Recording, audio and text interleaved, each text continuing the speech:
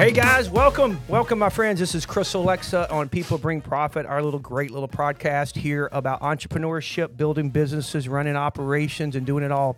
Super excited about today. I say that all the time, super excited because everything I'm excited about.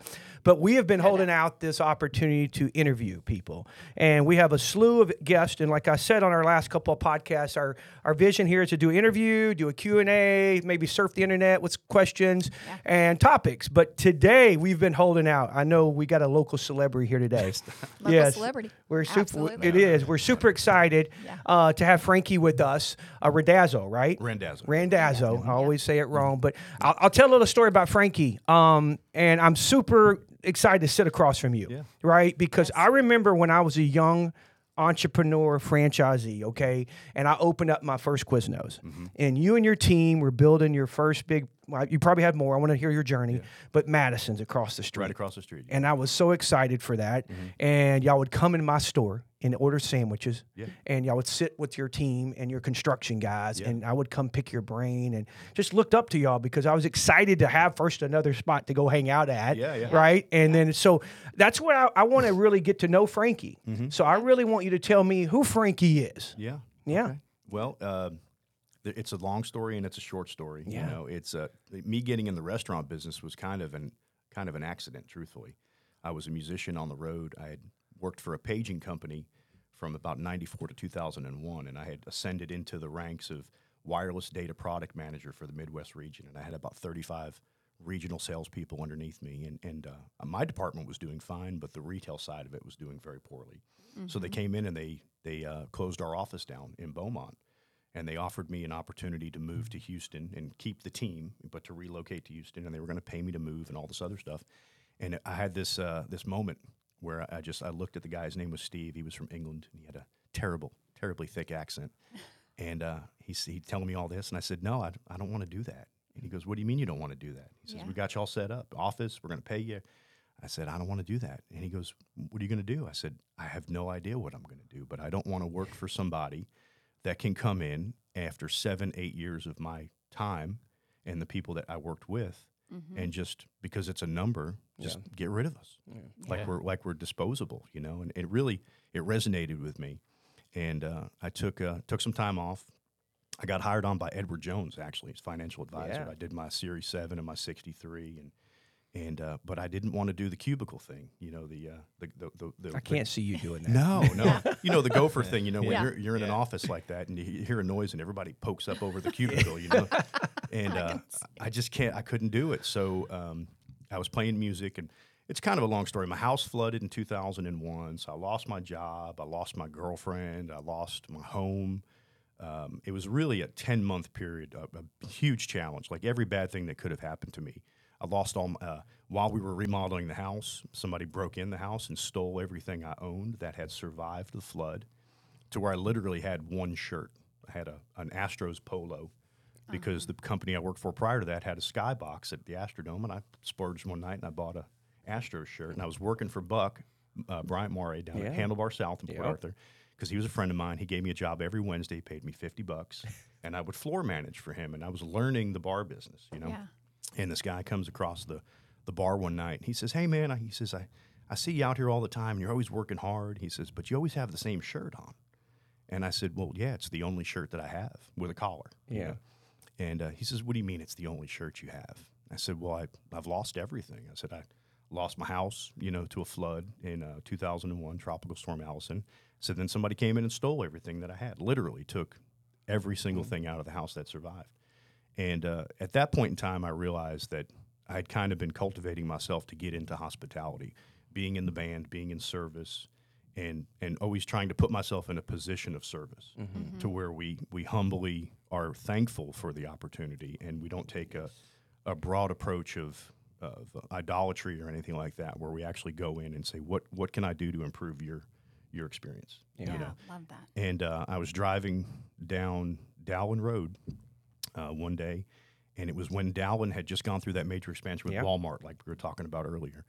And I passed by the shopping center that we're currently in now with Madison's, and there was a giant World Gym ape on the roof, the big inflatable, Jody's big inflatable. And it was like a lightning bolt hit me. And I said, this is a new end of town. It looks like Houston. Walmart's here, World Gym is here.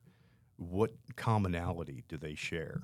And it was instant. It was chills on my body, and it was young, forward-thinking demographic, discretionary income, desire to be seen, all the things that go with the World Gym demographic. Mm-hmm. And I saw the apartments across the street being built, and I was like, we have to put a bar here. Yeah. Because at the time, Handlebar Original, Did we call that Handlebar North? Is that what is it called back then? Yeah, North. I used to go that way too. The old folks like us, we called it North. Yeah, there was South. South. Yeah. So Handlebar West was in the West End. Yeah. There was actually one at the beach. Yeah. They had one at the beach for a while.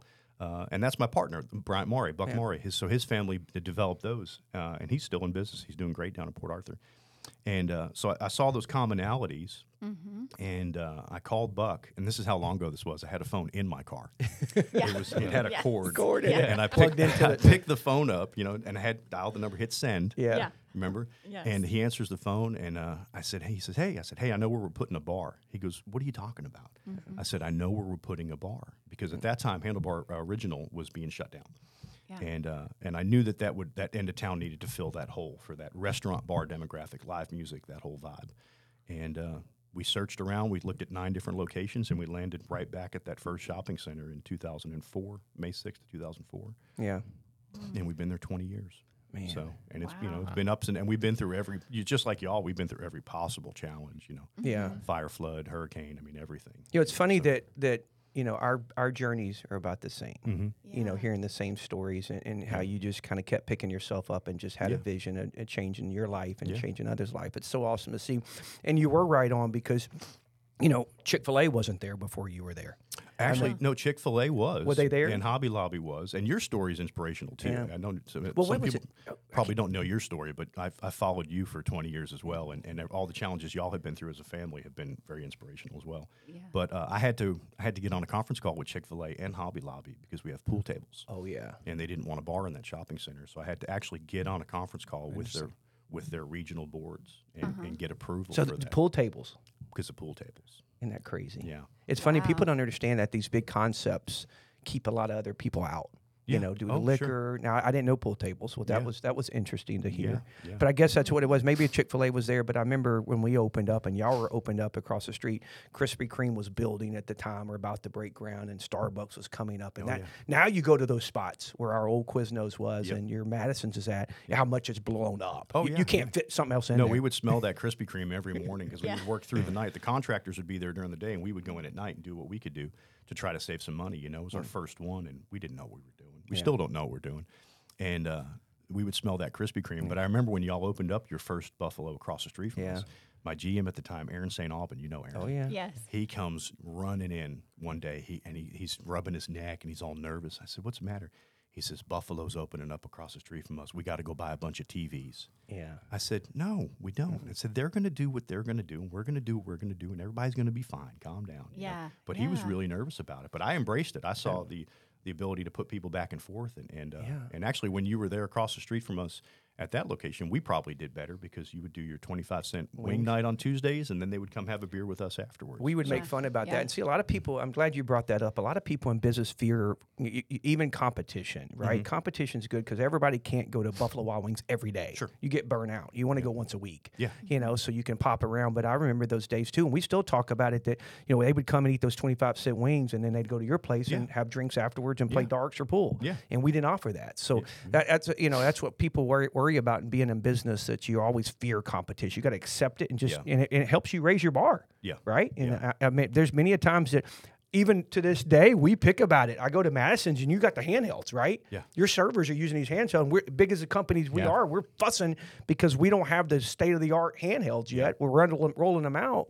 But there's always something. So we always call it shamelessly stealing too. It's like, hey, what are they doing, and what can we do different? Well, there's no new notes in music. You get inspiration from somebody's done it already.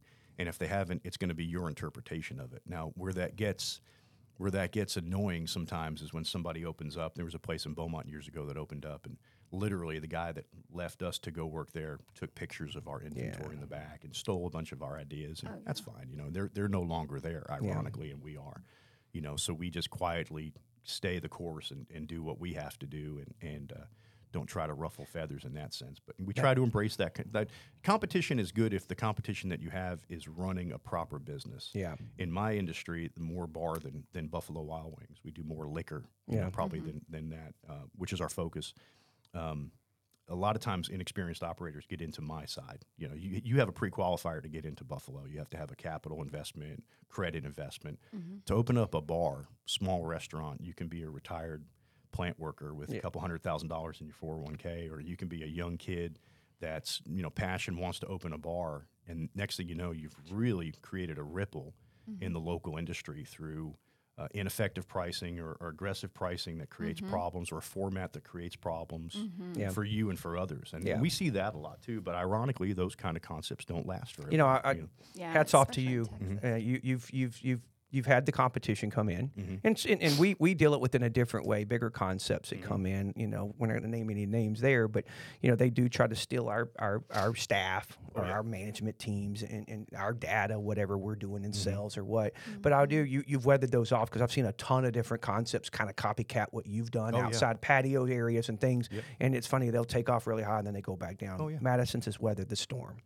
So I want to know, you got way more than Madison's got. I mean, you're home back here. Well, it's not the level of Aspire. No, it is. I want to know what you got. Other concepts out there. So tell me about those. So Lake Charles, we had a concept in Beaumont called Goodfellas. That was our second one, and that's a good story, because I've learned that the second one. I loved Goodfellas. It was great. Too. And Chuck used to run it, right? Yeah, Chuck and Aaron and Charles, and that was a great staff.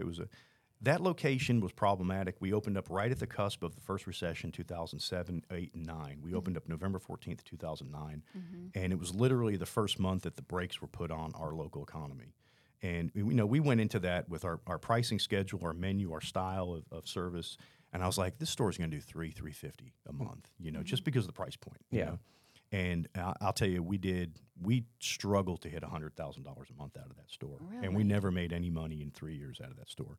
And finally, the shopping center, it's a nicer, higher-end shopping center, went into foreclosure, and a local church bought it and didn't tell anybody. And then that church got very aggressive with the rents and the concepts and stuff like that, to where we finally just went in and said, here, you take it.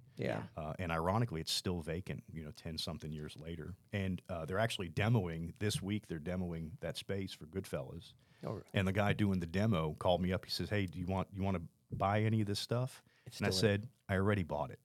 I don't want to. Can I come get my stainless? Can I come get my lights? And on the Goodfellas back up, I feel like if you open that place up today in a different location, you'd probably kill it in our market. A 40-seat. Yeah, that was a 400-seat. Yeah, you had a cool idea. It's a cool vibe. It's funny because, and I appreciate that. I do, because literally once a week somebody will mention that, and it's been a decade. And people still remember that restaurant. So the people that went there. The risottos and the veal and all the things we did, but I'll tell you, I'll never get into heavy center of plate protein concept again. I'm burgers and beer, live music. That's what we've carved out a reasonable level of success.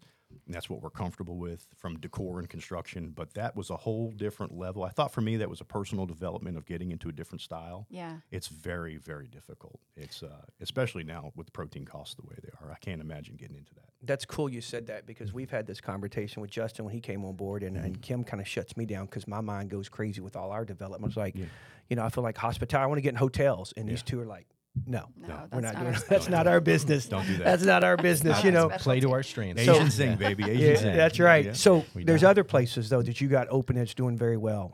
I mean, I've been to a couple of them. Yeah. So tell me about those. So we opened Goodfellas in 2009. We closed it in 2012. And that was a good lesson for us. It made me a better operator, because I realized what really went into running these things. So then we opened up, what was the next one? We did in 2015, I think we did the Rick and Jack's Lake Charles. In fact, I remember talking to you at Best Buy that day. We visited for about half an hour in the Best Buy, and you gave me some great advice. I used to tell you all the time when we were talking business, I'd come to your place, me and Kim, you'd come up and give us a high five, and we'd talk business a little bit. I'd say, you need to get to Lake Charles. Because we've opened that Buffalo's, and it's still one of the top in the chain. Yeah. Well, so ironically, so we have the Rick and Jack's there. And that's a great concept. We get the big patio and stuff like that. Then we opened, a year after that, we opened the Rick and Jack's Inviter, which was kind of a fluke. That was another restaurant that had gotten sold. the guy that owns the shopping center, because we don't really like shopping centers. We've moved to more property ownership now. Smart move. We kind of fell into that one, and it was a really good deal, and we couldn't not do it. And ironically, that store statistically as a percentile is this most stable store that we have. Yeah. It's not the largest, but I get a check out of that store every single month. Yeah. You know, and some of the other ones, that doesn't People happen. don't understand that. They And have running no your own idea. business, No. you know, what's the bonus? You know, what's the benefit you get is like we get to dress how we want to kind of sometimes. Sure. Yeah. And some days, some months, we don't get paid out of them. Oh, no, it happens more often. Well, you know, I'm not preaching to the choir. Even the big concepts that we have. Yeah. We have struggle stores. We see it all the time. So Lake Charles is probably our biggest problem right now, just with that's that town went through drama for 12 months. Yes. Five federally declared natural disasters in 12 months, and a lot of people, if you're not from the market, they wouldn't understand what those hurricanes did. You know, we lost the entire. We opened Panorama. Yeah. In 2019, we opened Panorama Music House. So we still have Madison's. We have the library in downtown Fort Worth, which a lot of people don't know we have that. That's on the inside Sundance Square, right on Houston Street, right outside the convention center. We own that building. Pete's Piano Bar is our tenant on the second floor, and then we occupy the first floor, and it's called the library. It's in Fort Worth? In downtown Fort Worth. Well, we got to go there because we're Yeah. going back for our national state cheer champion. Yes. And I think we've seen Pete's Piano Bar, and so it's right there by the convention center. We're on the first floor. Well, I'm going to send a Yeah, selfie that of was me yours. sitting in there. Me and Kim. I'll buy you a beer. Yeah. How about Yeah. that? There you go. Justin, you want to come? Yeah. I mean, I didn't- Justin will have a Diet Coke if you got, and me Yeah. and Kim will have a Chris- hopefully Shiner and a. Chris Bloomquist is the GM. He does a great job up there. That store gets more 5-star reviews on social media than any of our other locations. I'm glad you brought that up because that's a topic that I want to bring you in here. Yeah. And talk social media. That's a whole- Not today. that's a whole That's day. that's That's a our whole whole day. conversation because Yes, you do a very we good could job really with get into that. some dirt in So there. you got a new place coming too, though. Yeah. So we're building the Rick and Jackson Lumberton. We purchased that property. We talked a little bit earlier about it 4 years ago, right before the pandemic. We bought that, and it was a 5-acre residential lot. And the guy was about to remodel the house, and I went there and I said, "You don't want to remodel this house because it was in bad shape. It was in bad shape." And I said, "Look," I said, no disrespect. I said, "I'm going to make you an aggressive cash offer on this property." I said, "But then you're done with it. You can go move on to your next thing." And we did. We made this offer on this 5-acre parcel in Lumberton. And the realtor called me. It was a Sunday night, and I was at home with my wife. And the realtor called me 20 minutes later, and she says, they took the offer. And I went, "What?" Yeah. Because the amount of money I paid for that property was probably a third of what it should go for. And that's the only blessing Good we've for had you. because Yeah. everything else has been a nightmare. And I looked at my wife. I said, "We just bought 5 acres in Lumberton, Texas, and so we've been working on that project for a long time. We stalled out because of COVID, you know? And so now we're probably a couple months out from getting that open. That's 5 acres. The building's 11,000 square feet, but it's 2 bars, inside patio bar, outside patio bar, event room for about 150 people. Main area, just like the Rick and Jackson Viator. That main dining room is basically the same setup because it works really well. A big kitchen, big crawfish kitchen in the back, 18-hole mini golf course on the south end. And then we just purchased the 2 acres north of it too, and we're working on the 4 acres behind it because we want to do like a family destination, batting cages or go-karts or something like that because that's Lumberton, man. It's a wife and 2 and a truck and Yes. a deer lease and a That's boat right. and we're right in there, So we're about 2 or 3 months away from that, I think. I'm hopefully. excited for that. Yeah. I'm excited. As a member of Lumberton's community, I'm very pumped for that concept. And we're closing at midnight. Yeah. We're not doing any of the late night stuff.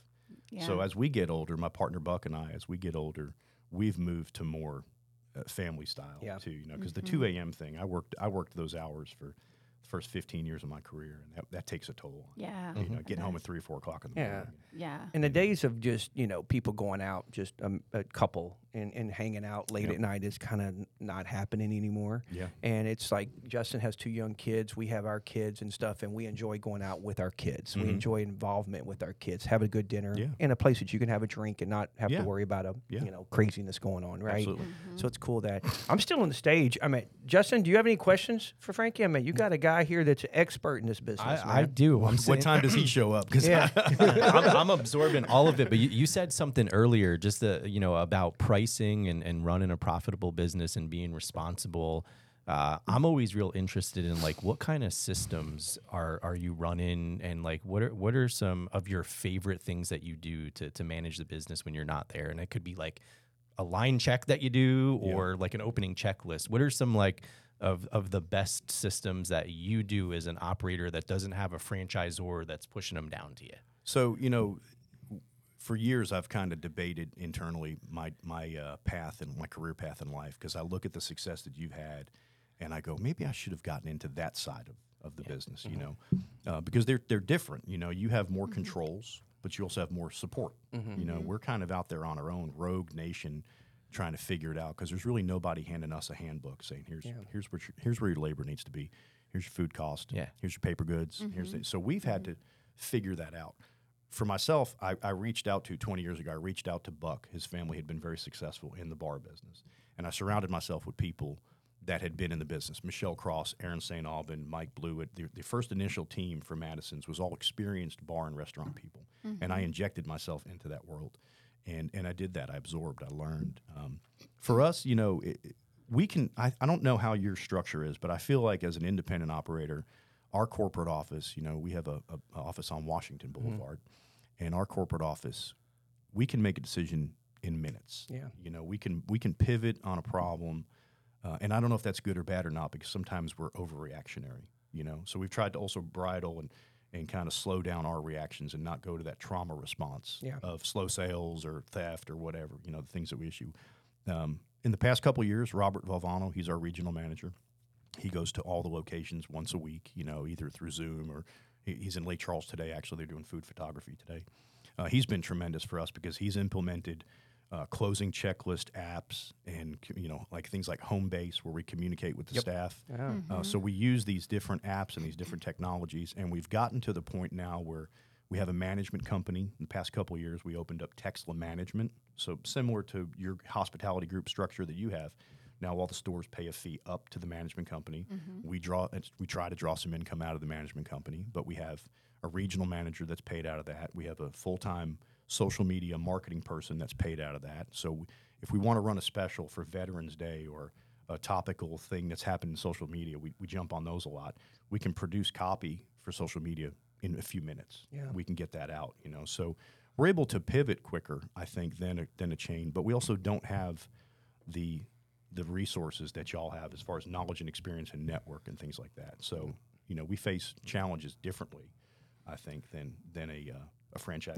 That's good stuff. Where does the innovation come from then? So like we get a lot sent to us from like, special chefs or kitchens and activations. Where's the most innovation come from your all? Cause and how do you get a burger on the menu? Like what's that look like? So, Robert's been really creative with the food. I like to be creative with the food. I feel like you do a lot too. Like you're in it. Yeah, well, I'm in it. We follow the trends. We look at restaurants that are in our style or styles that we aspire to be, Right? There you go. Yeah. And we take inspiration from that. So, we can do testing internally very quickly. We can add and delete. My mother, before she passed away, she would say that, she says, you have the Midas touch. Everything you do turns to gold. I said, well, no. I said, you see the one thing that sticks. You don't see the 38 things behind it that didn't work, that we put out there and we're like, all right, that's not working. We got to get out of that. So we do a lot of that. And in the past couple of years, it's been more spray and pray, which is a little bit of a frantic thing for us. So we're trying to pull that energy back too, because Lake Charles has been a huge challenge. The hurricane took the whole front of Panorama off, literally ripped the whole building off. That was millions of dollars in repairs. Closed Rick and Jack's down for a short period of time, where we had to work out of a food truck in the parking lot. So that's been more of a trauma response for us. But now in Texas, our stores are down right now. I don't know how y'all are doing, but we're down. Our visits are shorter. Our spends are less. Our food cost is higher. Wait. Yeah. What I hear is on the news is the economy's great. Oh no, the economy's fantastic. We're not gonna go there. We'll get another viral video. We're right there with you. All of what you just said. Actually, we were eating dinner last night, and that's what one of the owners of the place that we were talking to, he said. He walked up. So many customers are coming in and now they're doing share plates. They're not ordering individual entrees, so that's cutting into their sales too. I've always been for 20 years. We're open. You've seen us through the hurricanes. We're the first ones open. And we feed people. We feed them for free. We do our thing. We take the show on the road. We went to Shriver, Louisiana, a couple years back, and we did 2,000 meals a day for however long we stayed there and set them up. But now we're seeing people are coming in less. They're spending less on the food. The younger generation, I'm 50 now. Yeah. So I'm not relevant in the bar industry anymore because I don't want to be the creepy old man at the bar. So I push that networking off onto the younger generation that we have, and I say, look, you're empowered to select the music on the playlist and give me some input on the drink specials that we should have and the style of liquors and things like that. So we lean on that resource because I'm out of touch on that. I have a new baby. I have a wife. Yeah. I have chickens. Yeah. So my life is completely different than it was 15 years ago. It's funny. It's funny. I'll say this. Me and Kim are riding our bikes around riding around the block. We live out in the country a little bit, and with our little Chapel, our 9-year-old, and we stumbled across Frankie. Him and his wife and his baby just bought a brand new house. Actually, our back door neighbor. He's on 5 acres. Our acres are back up to him. He's got chickens. Like, dude, I didn't know you're a neighbor. So it's really cool. Hey, Chris. Hey, buddy. How you doing? Yes. We can get some eggs over here. Yeah. I do say this too, Frankie, in the business side of it. Yeah, transactions are down. Yeah, and that's across the board. And we're seeing it all over. And what we're figuring out, what I've figured out is people are resilient. They're still spending a little bit, but they're being really selective. Yeah. And so you better be on your game of hospitality, and you better be on your game of you doing it right. And that's where we're all struggling at right now. So how have you guys overcome that? I mean, you're a major national chain. You got the Arby's, you've got Rusty Taco, you got Starbucks, you've got Buffalo. You have Mellow Mushroom. Yes, right. So are you seeing that across the board? We are across the board. Every one of them. Every one of them. Buffalo's is a little bit stronger because you got to understand we have the Tuesdays and Thursdays specials, right? And then Friday, Saturday, Sundays football. Yep. You got football, so that's going to slow down here a little bit here in February after the Super Bowl. But how we focus on it is this one right here. She is steadfast in our financials and puts a lot of pressure on the operations teams. You can't you see it. You can't keep increasing pricing. No, right? Because you're going to price yourself out of the market. We went the actual opposite way. Yeah. A couple months back, I don't know if you saw what we did, but we did for all of August. We did a rollback. Yeah. We went back to 2019 pre-COVID pricing, and we put this big ad campaign out there. And we did a Facebook Live. That's good. And I said, look, we get it. Feeding your family is expensive. Going out and having drinks is expensive. We're going to double down, and we're going to go back to, and we costed it out. Well, Benny Keith you asked about resources earlier. Benny Keith's been tremendous for us. Awesome. Brandon Metz and Summer Llewellyn and Chris Canopi, I call them, they answer the phone right away, and they get me the answers I need, and they're very supportive. So they've been a big part of our ability to weather this storm. You know? What was I saying about the pricing? So we did this rollback. We said, let's go back to 2019 pricing, and we made this big ad campaign, and we tracked the movement. We did the dailies, and it didn't do anything for us. So, we went from $13.29 hamburger, and I was proud of the fact that for majority of our career, we had a $9.99 hamburger. Yeah. It's like that place in New York that has the dollar slice of pizza, which ironically closed down. We went back to $9.99, and I thought, hey, this is the home run. Yeah. And what's weird about this business is the things that I think are going to be home runs never are, and the dumb things that I'm like, disposable. We do a hubcap nacho. Yeah, it's literally a hubcap. Yeah. From a '67 Plymouth. Yeah. I get on Etsy and eBay and I buy these hubcaps and we clean them up and we seal them real proper food grade, the whole thing, and we put the nachos on a hubcap. It's a hubcap nacho. And you sell the fire out? And you sell the fire. And I'm like, this is the dumbest thing I've ever seen. That was my last question. So if you're going into Madison's and you're throwing on a song, you're grabbing a good cocktail and having something to eat, what is that perfect experience for you? So this is probably anti-hospitality. Sure. But I want my experience to be almost unremarkable. Because I don't want to be a flash in the pan. I want you to come in and I want you to get a consistently plated hamburger or shrimp tacos or po' boy, whatever we do. I want your beer to be cold. I want your food to be hot. I want your tables to be clean. I want your server to be pleasant. And I want you to leave with almost an unremarkable experience. Because the places that have all these lauded reviews, and to me, they never have longevity. Yeah, and then the people that get beat up in social media, people pile on. That's that whole additional conversation. Yeah. So I want you to come in and just have a consistent, almost unremarkable experience. So I want you to leave with the confidence that we know what we're going to get. We don't want to roll the dice with our dollar.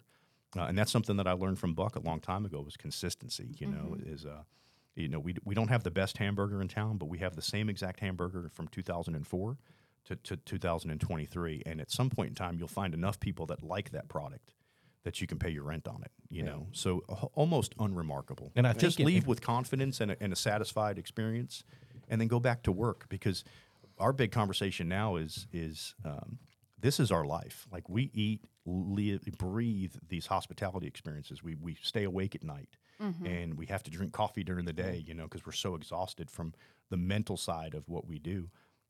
And to us, this is our life. But to the customer, it's just a burger. Yeah. We have to remember where our place is, that to them, it's just lunch, and to us, it's everything. It's our mortgages. It's our kids' education.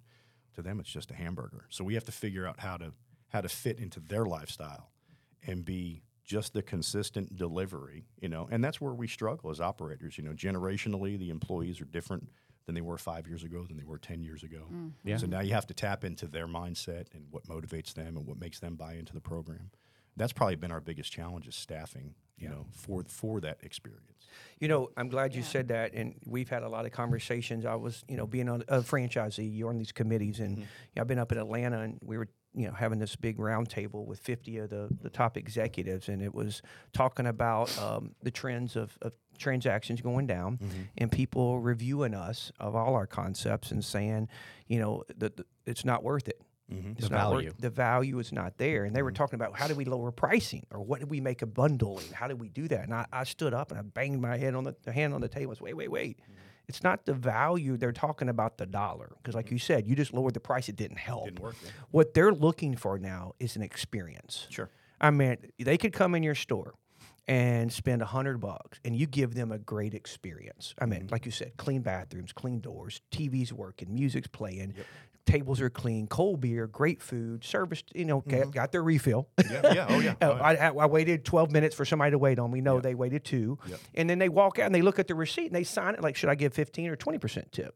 But if you give a bad experience, meaning the server didn't give them a refill, the beer wasn't cold, the food came out wrong ordered, they're going to look at that $100 ticket and like, this was not worth it. Absolutely. Yeah. So that's where people are wrong in this business. And I think a lot of franchisees or independently owned operators are looking at the dollar figure, and you nailed it. It's about giving them a good experience. Yeah. When they walk in, they felt like, hey, nothing went wrong, and everything was right that I ordered, and it felt great. Yeah. I'm going to come back here. We went to a restaurant in Lumberton a couple weeks ago, and I won't name them because they're great. They do a great job. But at the end of the meal, I looked at the ticket, and I was really surprised at how expensive things were. And I looked at my wife jokingly, and I said, honey, order whatever car you want. Because we need a new car for with the baby. And she says, what do you mean? I said, if I can charge this much for a margarita in Lumberton, we can do it. We're good. We're going to win. And I looked at that price point, and I said, well, I'm going to come in just below that. Yeah. And I'm going to give them what I know we can give them at a price that makes you not raise your flag at the end and go, that's not right. Yeah. And that's the thing. Like, one of the biggest aha moments I had was I had a meeting one time. I had to go to Saltgrass. I'll call them out. Saltgrass, major company, right? Ordered a burger, because when I go somewhere, I usually order a product that we're in, so I can kind of see how we're doing, you know.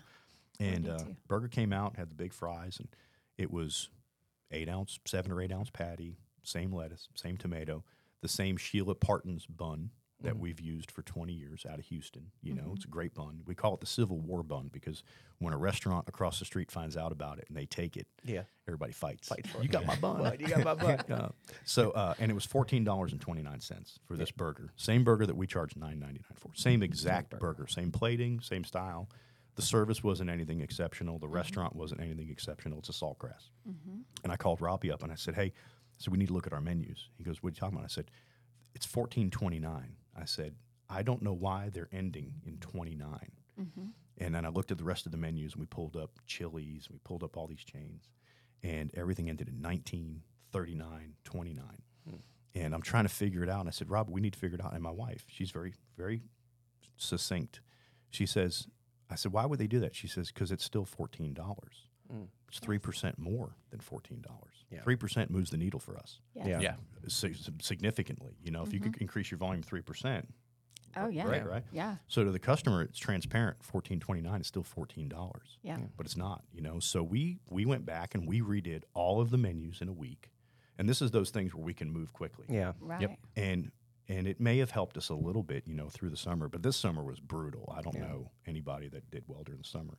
But we found these price points that we thought were gonna help us. And really those didn't help either, you know. But I also think that this year is not the year to gauge the efficacy of any change or program that you pull out, because it's just so out there right now. We say we herd up and we're into the storm, right? Yeah, We're just heads down, just barreling through the snowstorm right now, and just hope one day we can get to the other side and things will change, right? You know, economy will take off again, interest rates will lower down.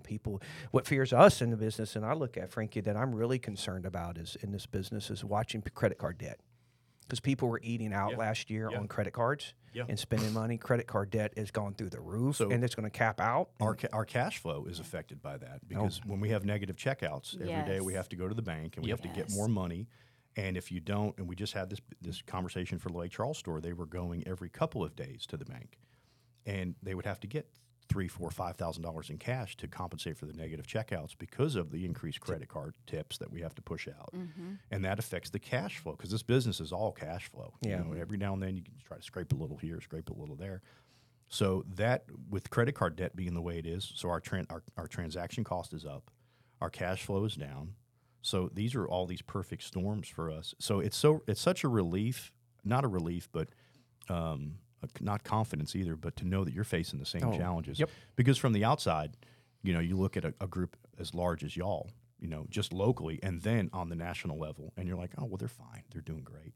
You know, and then you hear these things, and of course I don't want that for you. Yeah. But at least I know that we're not so bad at what we do that we're the anomaly. Like we're the only ones struggling right now. I think everybody's struggling. So that's why I love doing this. I love hosting you here, and we're going to have you on more too, because I think we can learn a lot from each other. Yeah, thank you. But you know, people don't understand that. We said this on one of our podcasts. When somebody leaves $100 tip, we're paying a credit card processing fee. We're an ATM. If somebody might buy one beer and then leave some employee $1 tip or $100 tip, well, you lost money on that job. Absolutely, yeah. So people don't understand that. But Kim, yes, and just speaking on that, I'd like to just pick your brain, because when we just went to convention, a lot of our other franchisee peers, they're starting to put their server tip outs on their checks because of the decreased cash flow coming through this actual cash transactions.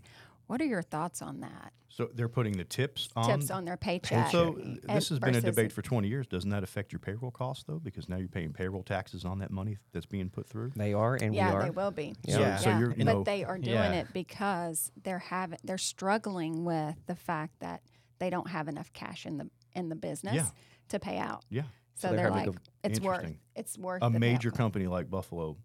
Some of the locations are having cash flow issues the same that we are, as a 6-location independent bunch of yahoos that are trying to figure it out. Big groups are going to this. Big groups are going in. But what would the benefit be if you're increasing your payroll cost by processing that differently versus just increasing that's the debate that we have all the time. A lot of these concepts too is you know, it's a pain. When Mello calls us at the corporate office, says, "Hey, I'm negative cash," one of us, somebody that's on your checking account, you just can't send a manager down there to go draw out $5,000. They're printing a check here, and one of us from the corporate office, myself, Kim, whoever's on the docks, have to go down there and cash it. So in these restaurants, you know, we have stores in Alexandria, West Monroe.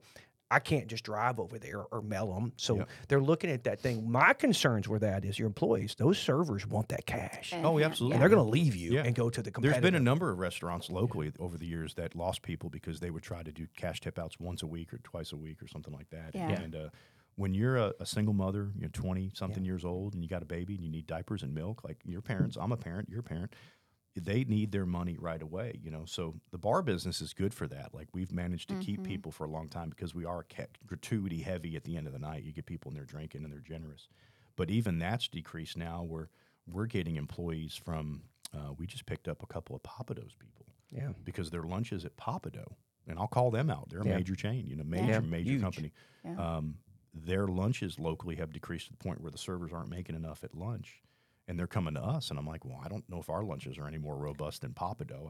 I would love to be a Papado size volume, you know. So it's weird how all of that, and I don't know what the catalyst is that's going to break this cycle. You know, interest rates, consumer confidence, things like that. You know, finally some of the food costs is starting to dive a little bit. I don't know how your proteins are. We saw that. You know, where chicken's back to where it needs to be and things like that. But we're just kind of spinning our wheels at this point, you know. And I'm transparent. I'll tell people the truth. I don't act like, you know, when it's bad, I tell them, I say, no, it's not good. You know, and we're still here. But Madison's is a great example. You know, we came within an hour of not renewing the lease over there. Yeah, I remember I saw your post. Yeah, and that's real. That's a real conversation. Buck and I went to the shop and sat in the office and we talked about it. And I said, you know, 'cause we have some debt there that we carried over from COVID and things like that. And I said, Buck, we can't reproduce this building for $100,000, whatever it is that we owe. I said, you know, so we doubled down and we probably put $50,000 into that business in the remodel. And, you know, it's a continuous process for us because we got a lot of things going on right now. So we're still not done with that. But what you just said, you have to make cash calls, right? You have to reinvest continuously, right? You have to write those checks and say, okay, payroll's got to go through. We're the last people to get a paycheck. Yeah. You know, everybody's got to get paid. Yeah. You know, so this year, we've put hundreds of thousands of dollars back into the businesses. You know, each location, if there's a little bit of a leak in the boat here and a little bit here and a little bit here, at the end of the year, it's hundreds of thousands of dollars that we have to reinvest. And most people, you know, the people watching this podcast in the industry will probably understand that. But if you're not in the industry and you watch this podcast, you probably won't realize that. They don't see that. You know, we're in the process. I don't know where our budget's right now, but we're about to remodel Beaumont, and it's part of our requirement, right? As a franchise, as a franchisee, you're required to remodel and upgrade, which I love that because you won't be like the Bennigans, right, of the world that just never remodeled, just kind of fell apart. But I think we're at $900,000. Yeah, for remodel. For a remodel. And we're going to be. And you have to finance that as the operator. You have to finance, and there's still a debt on it, right? Now that's a big $3.5 million building, and you know that building was built 7 years ago, and we do a 10-year note on those things, so we got to refinance it. Interestingly enough, I was working on the ground lease on that same piece of property. I remember that. You really? We were going to put a Madison's and a Goodfellas in one building and share a common kitchen and have one side be Goodfellas and one side be Madison's. Okay. And that was when we were trying to get into more property ownership. Originally, they were going to sell us that property, and the mall changed it. With the ground lease. Yeah, they spun out their ground lease. So it's and some of that's cash flow put in too. So Kim runs our business and maintains that and watches the numbers and sees what we could put in cash wise too. Yeah. Man, it's such an interesting conversation with you, man. And we're all on the same level. It's independently owned, franchise owned. It's the same thing. We all love our business. We love our jobs. We can't sleep at night the best. Never. I don't care what big a bearing you have or not. I mean, me and Kim's conversation, and Justin, I'm sure it's his house, is just constantly, our kids grew up in the business. Wait till your kid grows up. They're going to understand food costs. They're going to understand labor issues. He's 16 months old now, and in about 2 or 3 months, he's going to be on Fry. Aubrey's constantly like looking at windowsills, and we play like a game when every time we go out to eat. She's looking at things. My kids, when they go to the stores, they judge them, and they'll send us texts like, hey, I was in Buffalo's or in Mellow or Arby's, and the line's not moving fast enough. I've been in this line for 5 minutes at Arby's. Like, well, what'd you order? Okay, so it's cool. But last question I have for you. Yeah, man. What's the passion, man? Like, what excites you? I'm a musician. I'm a hospitality person. Like, I enjoy the behind the scenes, which is ironic because I do get out on these things, but I'm very comfortable being the person behind the event, behind the night of people having a good time and going home. And I tell people all the time, I said, I just want you to pay your tab and get home safe. Like I don't want anything above that, you know. So my passion is obviously the income. You know, there's been years that have been very fruitful for us, and there's years that are not. And as operators, we assume that risk. We take that 3-year cycle. We go up and down, and we batten down the hatches and we put the money aside and say, okay, well, we can't go buy a new car.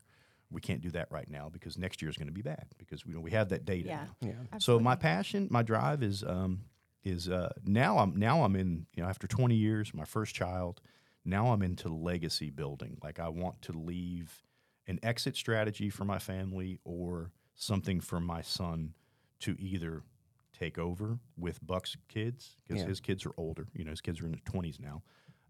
So they're on the cusp of a career decision for them. But I also, you know, originally we were trying to build a franchise. Yeah. You know, there was the Madison's was supposed That to was be. one of the questions I was going to Yeah. list down here for you. Yeah. was So wondering about originally, that. you know, you've been y'all have been hugely inspirational because I've seen the growth that you've had, and in 20 years you've gotten further than we've gotten, and that's a blessing. That's awesome.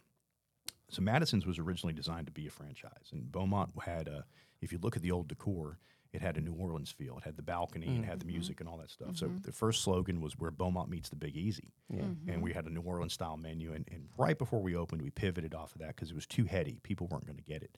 But you know, then it was Madison's on Westheimer, Madison's at College Station. Like there was an idea, and that was spurred on by the Sherlock's company out of Houston. They have Sherlock's West Gray, Sherlock's Clear Lake, Yeah. food and live music and bar. So now with the Rick and Jack's concept, for years I've been trying to get everything under one banner because we're so fragmented with menu design and logos and colors and shirts, and so I've been trying to really get everything put under one banner. And the remodel of 2020 for Madison's right before COVID, we were going to change that to Rick and Jack's. Yeah. And if you look above the exit door, there's an R. There's Yeah. a little R. Well, we took it down, but that was because it was going to be a Rick and Jack's. But I didn't want to waste that concept on that shopping center. Yeah. So then we moved on to Lumberton. So the exit strategy for me now, the motivation is to build a company that's doing 20, 30, 40 million dollars a year in sales, which we can get to that. And then hopefully have somebody either like what Ricky's done with Tia's, they're about to franchise. Yeah. He's a success story. He's doing great. Have somebody come in and put that money behind you and then take that 50,000 and that 4% or whatever. And that's a lofty dream, or just at some point in time, sell these businesses off and be the landlord. Yeah. Which is why we're now into property ownership. We're trying to Yes. buy the properties and own the properties. So, because at 50, I've got another 10 years in me before I go, hey, I'm done. You know? Yeah. So that's my thing now. Is my motivation is to try to figure out. So we're in it.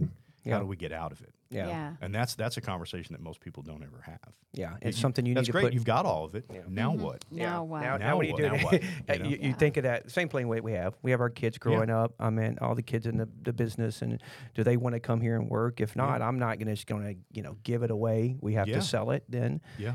So it's the same thing in our big ideas. I mean, we continue to want to grow and see what happens out there. I mean, me and Kim talk about this all the time. If we were to sell, which we've had opportunities to come up and sell out, but we would take the money and what would we do? Yeah. Because we, just like you, we've been in this business long enough. It's your life. It's our life. Yeah. We would probably go reinvest it in something else and not do good at it. Don't right? do hotels. Don't Yeah, do don't do hotels. hotels. Don't do The hotels. big I've hotel. got some friends in Yeah. hotels. Don't Yeah. do hotels. It's like having 38 roommates a night. Don't do Man, that. hey, Yes, no you way. I've enjoyed this, and I look I up as to well, you thank too, my friend. Thank you, Yes. sir. You know, as well. I think we have the same journey. We're in the same river, and we're going down the same way. It's hospitality, no matter if it's a national franchise or what you're doing. I look up to you, what you're doing with your concept of. But went to many more. I do have one thing to say. Yeah. You said a 50-year-old man looked like a old man walking in Madison might look old because me and Kim go there every now and then. Yeah. You think them young people looking at us like, what are them old people Yeah, doing but you're here? not. But you're not there at like 1:30. Okay, in the morning. okay, because we leave about 11. No, but you're I'm fine, thinking, you're fine. you know, our friends loved it. We all go. And we went recently to watch one of the bands who were playing. Yeah. The guys that were dressed up. LA Rocks. Yeah, it was awesome. Fantastic. Yeah. Yeah. Kim was out of town at but our friend's birthday, so she said you need to go. So I went and enjoyed myself. But I was out by 11. But when you said that comment, I'm like, all them young people are probably looking. What's this old man doing in here? I kept seeing him look at me like, what is he doing here? So Yeah, I get a little bit of a pass because some people know I own the place, but I also don't want people to know Yes. I own the place. Yeah. I Yes. don't. I purposely don't typically wear a Madison shirt or anything at work because I like to be able to float in and out and just listen and look and stuff. you can learn so much. when Oh, you go in. absolutely. When Looking they know who you are, you get the red carpet rolled out. Well, and everybody, hey, Frankie, buy me a beer. Oh, yeah. You know, and so I tell them, I say, hey, I've already bought all the beers. Yes. It's your turn to buy Yeah. the beer. Yeah. Don't you love the idea when people say, hey, I ask my kids, when y'all go to Buffalo's, y'all get to eat free. I'm like, we don't eat free. Yeah. We bought it when the food came in. That's a $3 million plate of chicken. So nobody gets to eat free. Well, Frankie, last thing, I want you to plug your restaurant. from Lumberton? Because I want to know. I mean, I'm excited about it. You're going to have the crawfish, right? Oh yeah. The crawfish is going to be a big. This is like our magnus opus thing that we're. I mean, this thing's mega. When I pass huge. by, I still people see on social media Yeah. and the Lumberton Post or whoever says, "What is this massive place?" And it's funny. People are like, "Please go read it. It's been posted 20 times." Oh yeah. You know, but tell me a little bit. We call it Redneck Disneyland because it's I love it. I love it. It's either gonna be the greatest thing we've ever done as a group, or it's gonna be the biggest bankruptcy you've ever seen. You know? And I feel good about it because the town's been so supportive. Everybody's so energetic about it. We've built a strong reputation for 20 years at Madison's and Rick and Jack's. People know us. They know me. They know the food. They know the level of experience. They know what to expect. And the way we sold it to the bank and you know, for the mortgage, you know, the loan is that we've got these multiple revenue centers. So talking about the business, so you pull in, there's 160 parking spots, and they're 10 by 20. Normal parking spots 9 by 18. They're 10 by 20 because everybody in Lumberton has big trucks. Yep. Yes. So the parking lot is engineered for Lumberton. I mean, everything down to that detail. Yeah. There's a drive-up window that's big enough to pull a boat through. So the drive-through is wide enough for you to pull your bass boat through. Exactly. And you pull up to the window, and I posted it the other day. I don't know if you saw it or not, but I was so excited because we have a real drive-through window. It's an actual McDonald's quick-serve window. It's the same manufacturer. And it sounds silly, but I was like so excited that we have a drive-through window. So we're going to do these family meals. So when you go to the lake, there'll be this $89 package of, you know, some burgers and a gallon of margaritas to go or things like that. So, and then crawfish to go. We've never really embraced crawfish to go because that's kind of our loss leader to get you in to buy some drinks. Yeah. Because crawfish is a family event. You don't go by yourself. It's typically 2 to 6 people. But we're going to embrace crawfish to go through this drive-through window, you know. So 18-hole mini golf course, event room in the back that's, you know, probably 120 to 150 people with a private patio with glass doors that overlook the golf course. A covered patio in the front, an uncovered patio with swings and fire pits and washers and ping pong. It's crazy. And then the inside has a main dining room, and the decor is it's not going to be anything too out there, but it's definitely going to be something that Lumberton hasn't seen as far as the decor. There's going to be wallpapers and real vibrant colors and things like that. So it's not going to be another, you know, Mexican restaurant with some acoustic ceilings and things like that. There's some thought into that presentation as well. So we're hanging our hat on it. It's a big investment. The whole project's going to end up at probably about $3.5–4 million. Yeah. But we own the property outright. You know, so the only note we have on it, it's a high interest rate, but we're going to refinance that debt once it comes down and get it to a manageable number. Yeah. So we sold it to the bank on the fact that there is these multiple revenue centers. You know, we're not just hoping that somebody's going to come eat our hamburger. Right. We got hamburgers, we got beer, we got crawfish, we have the live music, we have the mini golf, which is a standalone business in and of itself. My daughter loves mini golf. It's an extra offering. There's nothing to do in Lumberton. There's nothing of There's that. such demand for all of it. We actually 86'd all the entertainment. water features off the golf course. The company that built it, Harris Miniature Golf out of Scranton, Pennsylvania, I called Glenn up. I said, hey, we're going to pull these water features because they were $90,000 for the water features.